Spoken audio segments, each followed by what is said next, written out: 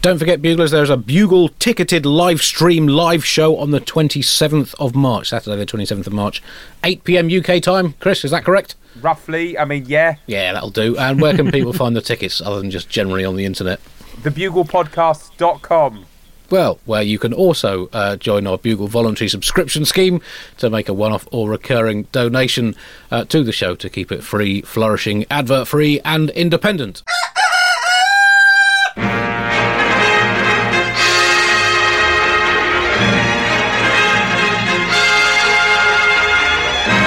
The Bugle, audio newspaper for a visual world.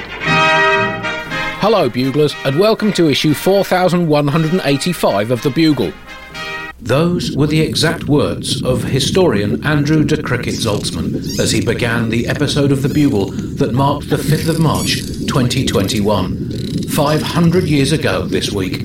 This was, of course, in Zaltzman's podcasting phase, 3 years before The Bugle was banned by the United Nations for being, and I quote the ruling, too true to handle. Zaltzman went on, of course, to become the inventor of the reduced gravity sandwich for slower digestion, as well as the most influential trombone impersonator of his generation on the underground brass scene, and, of course, the great-grandfather of World Emperor Zaltzhammer the Merciful. But back to the 5th of March 2021, when, recording in his shed in South Zaltdinium, then still known as London, of course, deprived of sleep after some arduous cricket watching, he continued by saying, "Audio newspaper for a visual world. I'm Andy Zaltzman. It is Friday, the 5th of March, 2021, and I'm joined this week from various parts of the planet Earth. Let's begin in Australia, and a, very early good morning to Alice Fraser. Good morning, Andrew Zaltzman. Good morning, Buglers. How are you feeling? I'm tired, Alice. I've been getting up for the last couple of nights, very early, the last couple of days, to watch England slowly humiliate themselves at cricket. So, but I'm contractually obliged to do that, as well as spiritually obliged to do that. How's things in Australia? Things in Australia are about 12:09 a.m. And will continue apace at that rate, probably about a minute per minute into the future. It's not great time travel, but it is functional. And joining us from the wrong side of the Atlantic Ocean, from New York City, it's Josh Gondelman. Hello, thank you for having me. It's still 8 o'clock in the morning here, so there are some stories that I might not know about yet. That's wonderful. I do, every time we have a three-continent bugle, I feel like genuinely like some kind of uber-powerful Time Lord. It's incredible. I think about it, it's like, wow, all this technology spanning space and time, and we're using it for podcasts. Well, we're using it to hold the mirror up to the world in the manner of satirists, and then smash ourselves in the head with the mirror, saying, why did I bother looking in that? It's only upset us. We are recording on the 5th of March 2021. On this day in 1616, On the Revolutions of the Heavenly Spheres, the smash hit astronomy classic by Nicky Copernicus, the pin-up boy of 16th century heliocentrism and all-round Renaissance polymath, was banned. It was added to the Catholic Church's Index of Forbidden Books. Now, obviously, the still unproven theory that the Earth revolves around the Sun did not go down well with old Percy Pope at the time, and Nicky Night Sky, as his buddies called him, was devastated that his orbit-obsessed, planet-bothering astro-cult page-turner was taken off the shelves. He issued a press conference and said, "This is the most disappointing thing to happen to me in the last 73 years since A, the book was first published in 1543, and B, I died in the same year." Other books on the Vatican's emphatically not-for-reading list included at the time Why God Sucks by Hieronymo van Schlamphouse, the Dutch atheist and four-time heretic of the year in Stake Burner Monthly, Duck Quacks Don't Echo because they are the words of Beelzebub by Persimalian Snivel, the former royal ornithologist, hence the tradition of feeding bread to ducks. So it would swell up and prevent them from talking the words of the devil to the easily influenced. My Story by William Shakespeare, a bit of a cheap and easy autobiography, and Can a Woman Be a Person? An inquisitive pamphlet by Walbert Philibute, all banned at the time. As always, the section of the Bugle is going straight in the bin. This week, well, we're outsourcing the satire to you, Buglers, with your own Bugle. Construct your own satire audio puzzle. We're going to give you some words and then some sentences to fit those words into to create a waspish piece of satire. So here are the words that you're going to have to fit into the piece of material.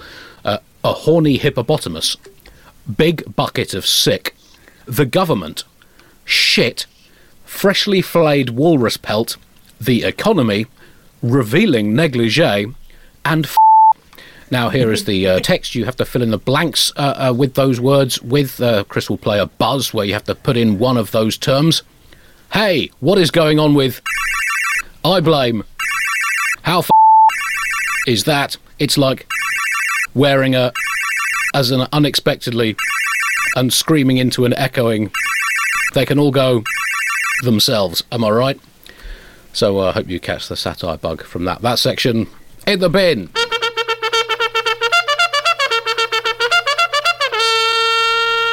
Top story this week, future of all human life news. And, well, I mean, it's been an interesting time to be a human being. I think we can all agree on that. Josh, how have you found just the existing as a human over the last, year or so? Oh, gosh. Well, I've been acutely aware of my own existence, and there's been slightly more of it as I've been gaining a little bit of mass, I think, basically every day. So I feel like I've been more human than ever. And Alice, I know you're a long-standing advocate of human life, and I mean, how do you see it at the moment?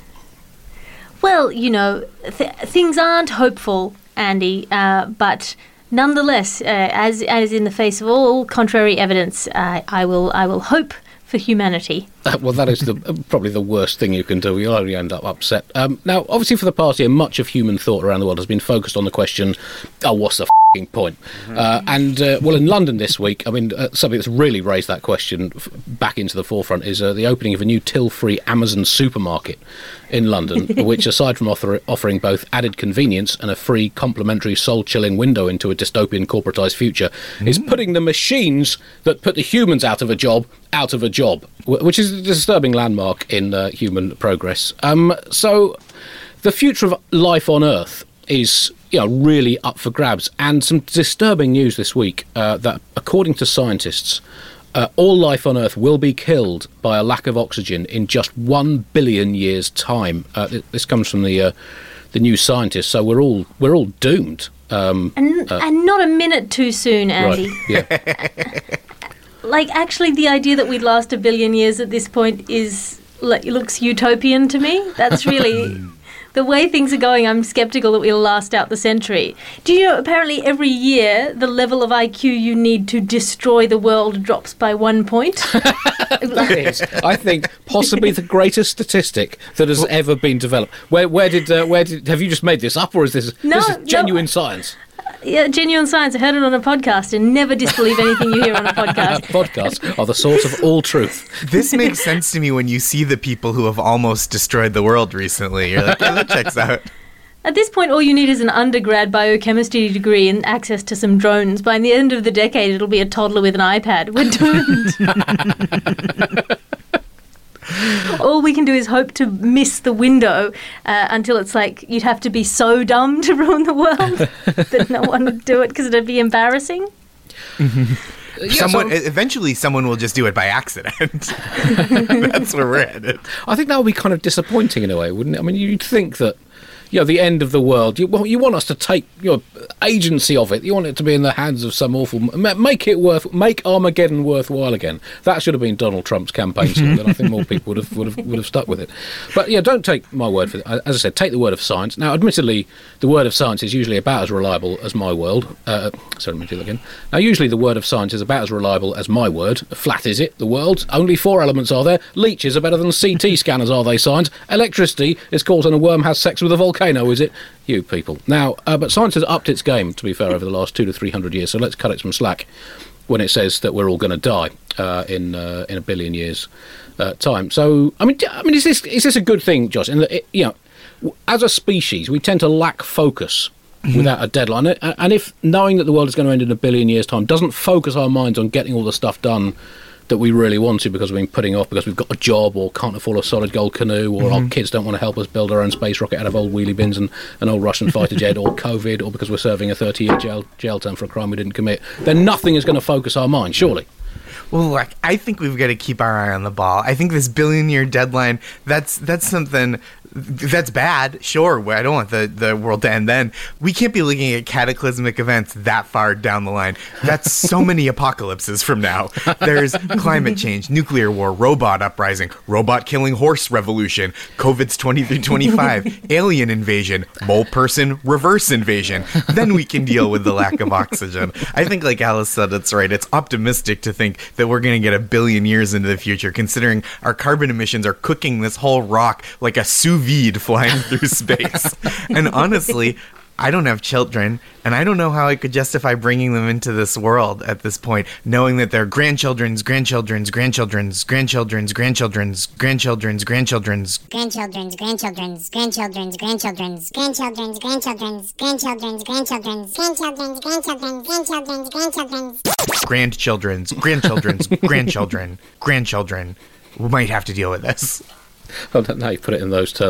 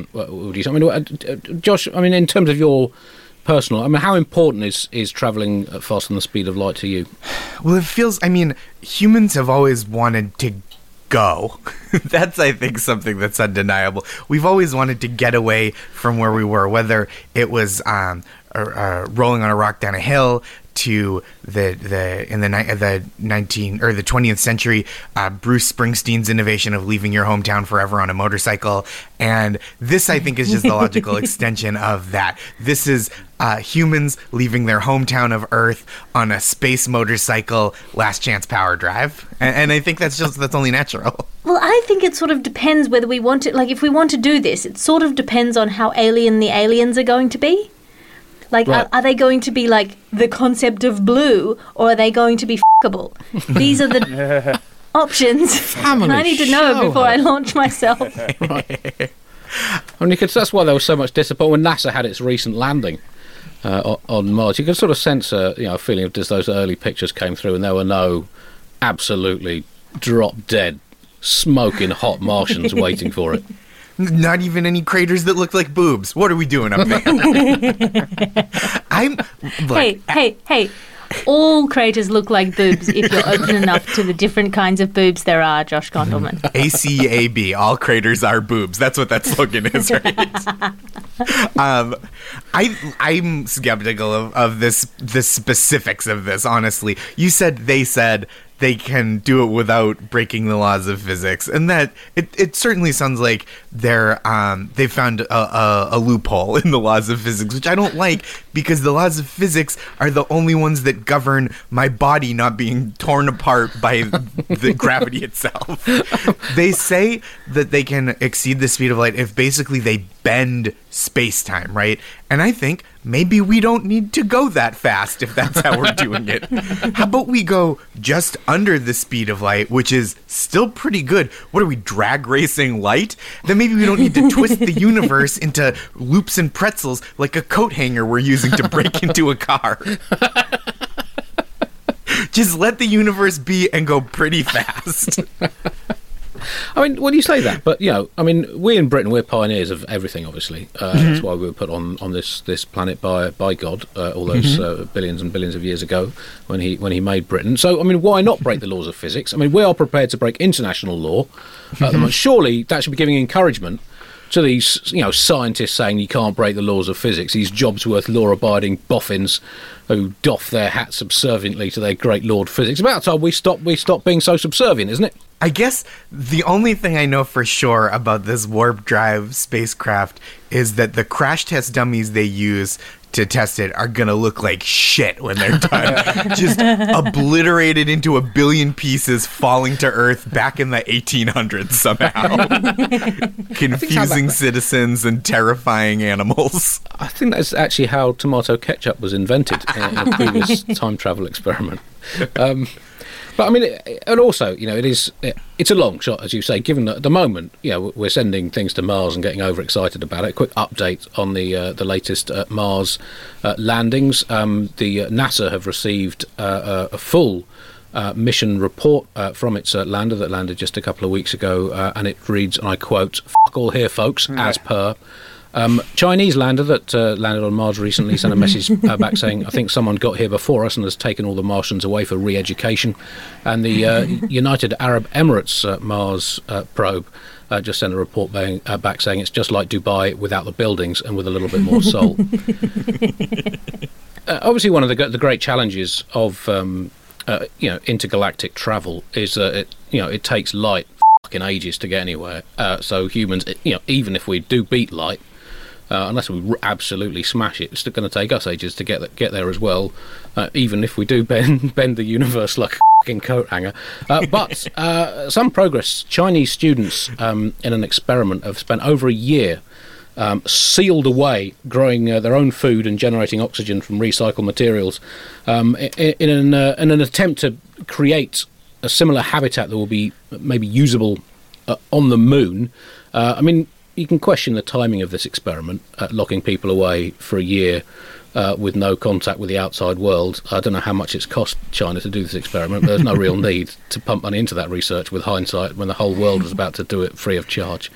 I mean, this. How big a breakthrough is this that we can do a whole year with our own stuff? Well, and it's 370 days. That is 4 more days than the last post. And and halfway through the year we had to start taking Sundays off. This is such. I don't know if I can just wrap my head around the kind of the humanity of this. These are not like scientists. These are students. And to people questioning whether this is a humane use of students, Xi Jinping has replied, "Wait till you see what we do with Uyghurs." Just kidding. You'll never be allowed to see what we do with Uyghurs. They're working on this, right? They're isolating in hopes that the science will people live on the moon. And I can't wait till after a year of isolation, our modern science gets us to a place where we can eat at restaurants again.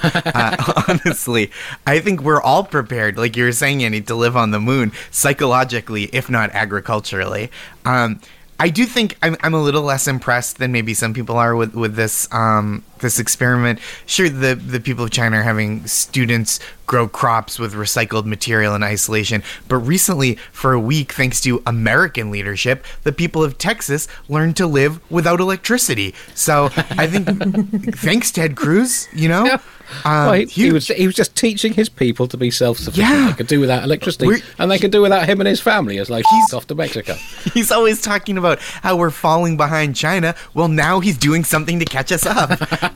And this is true. This is a true fact from the story. Is they brought in 2% of what they need, right? It wasn't 100% self-sustaining. They brought in 2% of the materials they needed, including toilet paper, which is smart. That's a product you don't want to be reusing. You don't want to get thrift store toilet paper. You're not trying to recycle, reduce, reuse, maybe bring in some new toilet paper. That's well, I feel like say. This is a real shame that it's China who's doing this moon mission, because if I know anything about the moon, and I do not, it's that the moon is made of cheese, and there is a far higher proportion of lactose intolerance among ethnically native Chinese people than in other populations. Oh, right. Maybe that's why they're putting so much effort into researching the feasibility. Send the French up; they can just eat the floor. Well, I think maybe that has been happening, that they send a new load of French people up every month and they just nibble it down until there's none left, and then they have to let it regenerate and send some more French people there. Possibly the reason China's looking to build a colony on the moon is looking for somewhere even further out of A, sight, and B, mind, to keep their re-education candidates. And because, there's talk about a boycott of the Winter Olympics that are due to be held in China in 2022. But we're not going to need an Olympic boycott if all their human rights abuses are 230,000 miles away. I mean, no one's going to be that fussed. I mean, that's so far. You can't even see it with a decent telescope. I mean, they can do it. They can do it, and no one's going to bother telling athletes to abandon their lifelong dreams of Olympic glory so we can assuage our collective guilt whilst keeping those conveniently cheap electrical goods coming over, if the human rights abuses are taking place off a million kilometres away as the crow flies, if the crow, of course, is in a rocket.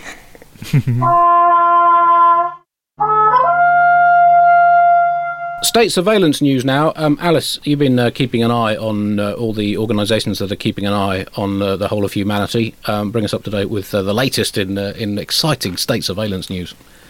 Yes, indeed, Andy. The latest Chinese state surveillance is called Sharp Eyes. It is aiming for 100% surveillance of all public spaces in China, putting the oh shit into a panopticon, putting the terrible into what a terrible dystopia, and the scape into futuristic hellscape full of technologically targeted scapegoats and corruptible data. Which of the two scapes was that? That was the second scape. The first scape just was self-contained. Okay, right. Mm-hmm. The problem with this, Andy, is not just that it's happening and that it's terrifying and that it's definitely going to be misused. It's that the people support it. Apparently, an analysis of more than 76,000 government procurement notices said that in 2018, officials spent as much on surveillance as they did on education, and more than twice as much money on surveillance as on environmental protection programs. And in some instances, Chinese citizens even crowdfunded these surveillance programs, which is mind-bogglingly sad. This is sharpening the dildo they're going to you with, Andy. Family show. I think mind-bogglingly sad is this decade's Tinder profile so far. And this 100% surveillance, that's going to just be, like you said, they've crowdfunded. Sometimes people have crowdfunded it. This is managed to achieve in 15-second increments via TikTok, right? That's the surveillance that we're talking about. Just self-surveilling, opting in. Sharp Eyes, the name of the program, Sharp Eyes, does sound like an HBO prestige drama about a far-sighted assassin. So congratulations on your future Oscar, Nicole Kidman, or more likely, if it's about the country of China, Scarlett Johansson. Congratulations on your future Emmy. Here in the United States, the government has the decency. I'm a little disgusted by this plan. And here in the United States, the government has the decency not to announce programs like this until the Freedom of Information Act reveals they've had one for years already, and we've all been subject to it. There's so much surveillance footage. There's so many people who live in China, and they're going to surveil 100% of public space. That's just so ambitious. I haven't even seen The Sopranos yet. And they're watching everyone all the time. That's so ambitious. You're saying The Sopranos was just a load of surveillance videos that they strung together? I'm not saying that's just what Italian people are like. No. I'm just saying they've got all this footage. If I were doing all that surveillance, I would never get around to monitoring the citizens. I would just be like, I've heard it's great, but I'm going to rewatch 30 Rock again. Well, no, isn't this a sign of hope? Because there's been all this talk about, with COVID and with robotisation. What jobs are our kids of my kids' generation going to do? And surely, if China is surveilling all 1.5 billion people in China, then my kids are going to have a steady line of work watching videos of Chinese people going about their daily business and telling the Chinese government all about it. They're going to have to outsource their espionage, and their surveillance, and then there's gonna have to be another layer of watching the people who are watching the surveillance video to make sure they're not up to no good. So it's gonna be who watches the watchers of the watchers, or as they call it, surveillance goggle box. Well, I mean, this is a problem of an increasingly secular world, isn't it? I mean, all this work used to be done by God on his own. But he was all over the place. Look, if we're automating God, I feel like the rest of our jobs don't stand a chance. In other news related to the future of human life, conversations, you'd expect them to end within 1 billion years as well, particularly after research saying that we're not very good at them. Apparently conversations often end either later or earlier than people would like, because people are unwilling to say what they really think about the dialogue they're involved in. This is due to a scientific study in the United States. Time once again for the Bugle's regular call. Science! Focus, for f***'s sake!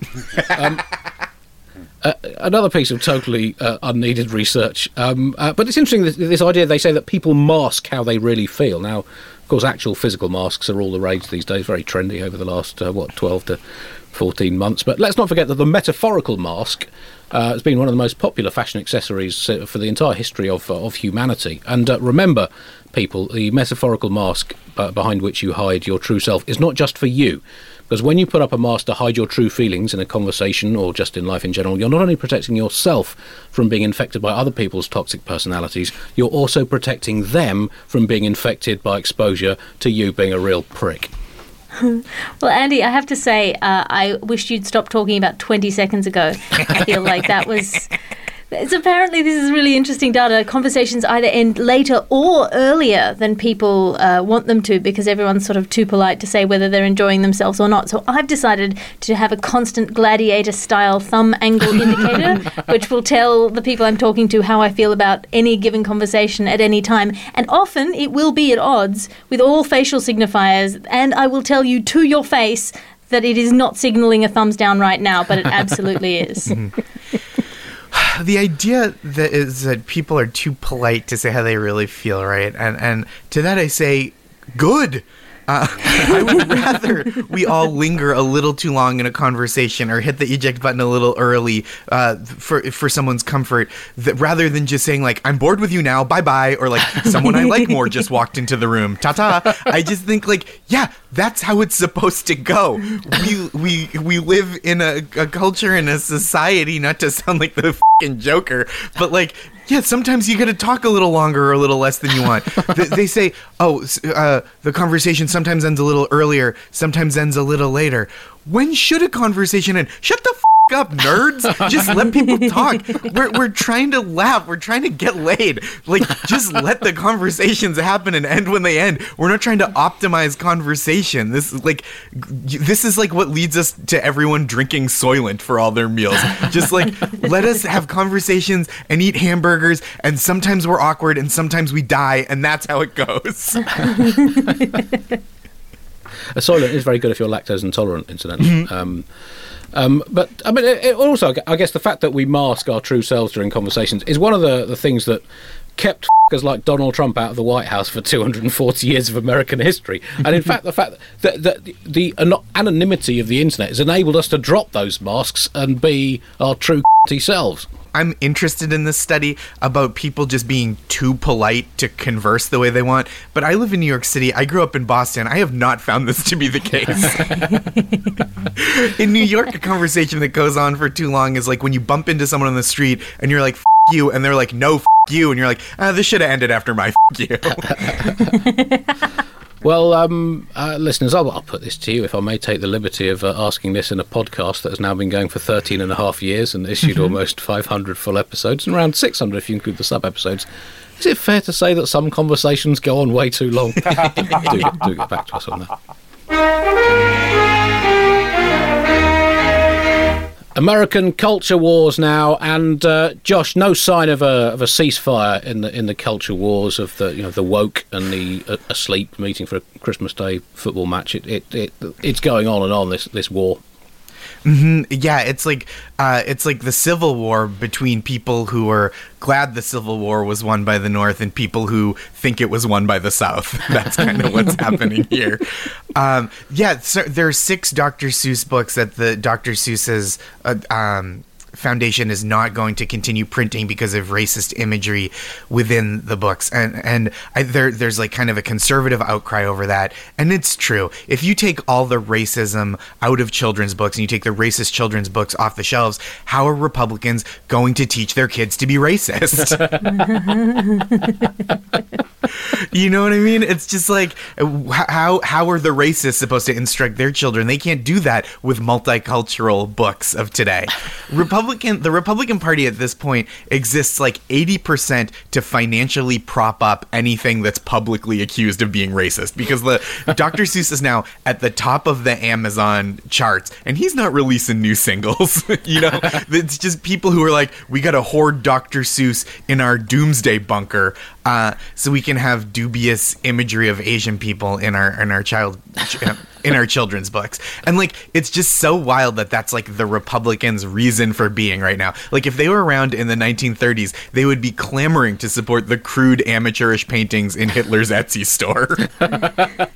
But I mean, you say this. I mean, they're conservatives, particularly in America, all about taking personal responsibility, not relying on other people to do stuff for you. And you know, if they're worried about lack of access to some of these more marginal Dr. Seuss titles, why don't they, take responsibility and draw their own books with which to inculcate racial biases in their children? It's about time these people took personal responsibility for passing on their prejudice instead of outsourcing it to a dead author. Yeah, seriously, it's right there. Bartholomew and the Jew Black. Come on, guys. I feel like you're not even trying. Well, I feel like no one is really trying at this point. This is such a confected outrage, and the usual suspects are usual suspecting all over themselves in a real who's who of ew new. These people are pretending that they care about Dr. Seuss. They do no. None of them has even thought about anapestic tetrameter in the last 20 or 30 years. They don't give a shit. They're not happy to, and now they're constantly they're running around and claiming that people are going to rewrite Dr. Seuss and change it all, and it'll be, and today the great Yertle, that marvelous he, is king of the mud. That is all he can see. And by mud, I mean mud. I don't mean to imply that Yertle does blackface. He isn't that guy. Historical harms, Yertle never endorses. He's au fait with modern leftist discourses. Then it's not going to happen. No one's trying to take away your childhood. And even if they did, it became the cat in the culturally sensitive, non-appropriative hat. It's like, who gives a shit? It's for kids. You could read them a cereal box in a sing-song voice and they'd be fine. Well, you are just destroying the children's book publishing industry with that kind of comment, Josh. Donald Trump Jr., the son of the former president, complained to Fox News. Of course, he said that left-wingers are cancelling Dr. Seuss. There is no place that they won't go, which is, I guess, a little ironic given that there's only one place that Donald Trump Jr. is going, long term at least, and it's hot, very hot, eternally hot, and the boss is even more of a dick than Donald Jr.'s current overlord. But I mean, it's. I guess we do need to re-examine a lot of these old children's books. I mean, Thomas the Tank Engine, very popular over here. Radical anti-bus agenda, fairly clearly signposted. Peter Rabbit, well, let's just say the original Peter Rabbi was a very, very different book indeed. Even by the standards of the day, it was too different. And from Seuss's, Dr. Seuss's oeuvre, Green Eggs and the Ham was patently anti. Environment, anti-feminist and anti-Semitic. If you read it, absolutely hammered. And the Lorax, that's obviously about a Jewish lawyer. I read in a Guardian article about this. Dr. Seuss's first published book was called The Pocket Book of Boners. Bonus had a different meaning in those terms. That was a term for mistakes, essentially, which is kind of appropriate, I guess. But that's now out of print. Yeah, so if you're like, you can't erase history by stopping publication of Dr. Seuss's books, read that one to your kids. Read Dr. Seuss's boner compendium to your children, because everything that happened in the past has to keep happening, or else the world ends. Texas update now. Well, we covered Texas last week with particularly focusing on Ted Cruz. But more Texas news. Governor Greg Abbott is opening Texas up fully in an effort to respread COVID, I think, and is repealing the statewide mask mandate. COVID cases in Texas have been going up recently against the Downward USA nationwide trend. So I guess what better time to give the virus a real boost, just as its morale must have been beginning to sag. This is I know it's become such an issue of political identity, Josh, in America, hasn't it? The masks and the politicization of maskedness. Yeah, it's such a thing, right? Like the idea of wearing a mask has become such a political signifier, which is like, it's also that's not the way it is with other public health, right? Nobody's like, I believe in rugged individualism, so I reject chemotherapy, right? Like this is, it's just this one. And Greg Abbott opening Texas up, opening restaurants to full capacity, repealing the mask mandate. I truly can't believe that the citizens of Texas were better off in the halcyon days when their politicians were just fleeing the country during crisis, rather than just abandoning them to the ravages of disease. 3 out of 4 of Abbott's COVID advisors were not consulted on this decision, which is bananas to me, because you consult 4 medical professionals for the most minor decisions in this country, right? Like without knowing what 3 out of 4 dentists think, we wouldn't know what toothpaste to use. We'd just be rubbing frosting on our gums as our teeth fell out. Joe Biden called this Neanderthal thinking, which is a little unfair, because I think Neanderthal leaders couldn't possibly have had this much information about the natural disasters that were wiping out their citizens. So like the Neanderthals, I think they were doing their best. Well, Greg Abbott opening up Texas just as they are starting to release the vaccine in large numbers is the guy on the spaceship with the weak chin who, just when they're looking like they might dock successfully despite the damage to the portside engine, suddenly lunges for the airlock screaming, "I've got to get out of here." Like, this is that guy. And calling it Neanderthal thinking, I think, is kind, but watching the confected outrage of the right wing stumbling over themselves to smugly claim that they're offended on behalf of their 2% Neanderthal blood is such a clumsy insult to the very idea of satire that I have officially challenged all of them to a duel to the death. Like, what is the target of that? Who are you mocking? What is the function? Who's this joke for? I thought you didn't believe in evolution. Everything about it is so bad that I just want to gag them with their own overlong Trump cosplay neckties until they give up on human speech. I think everyone that you would want to duel to the death is currently dueling themselves to the death by refusing to wear a mask and like going to like Joe's spit in each other's mouth saloon just to prove a political point. Well, it is weird when you see all the evidence of the dangers of releasing your lockdown prematurely, particularly as cases were already going. I mean, this is like a compulsive gambler returning to the roulette table saying, I can feel it in my waters, this one is mine, I'm going all in on yellow. Are you sure, sir? It's been a while since yellow won. Do you want those stats on yellow? It's really trailing behind red and black, those two neck and neck, and it's even struggling against green. F*** you f***ing snowflake, I'm all in on yellow. Screaming COVID test news now, Andy, and a Dutch inventor has now come out with and announced what he thinks is a better method than the old swab up the nose method for testing for coronavirus, which is to step into an airlocked cabin and scream. Which I just think is such a beautiful everything. I really want to see this happen, Andy. I'm going to just get people to scream in booths and not even test them for the coronavirus. I think it'd be therapeutic. I can see booth screaming really taking off. Screaming in a soundproof booth alone, that's just podcasting. So I am ready. I feel like I've been preparing for this COVID test for years.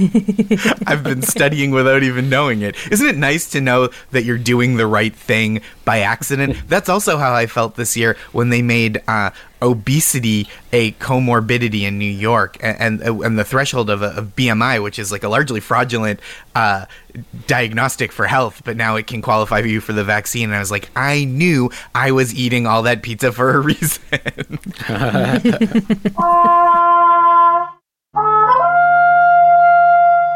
Well, that brings us to the end of this week's Bugle. Thanks very much for listening. I hope you've enjoyed it.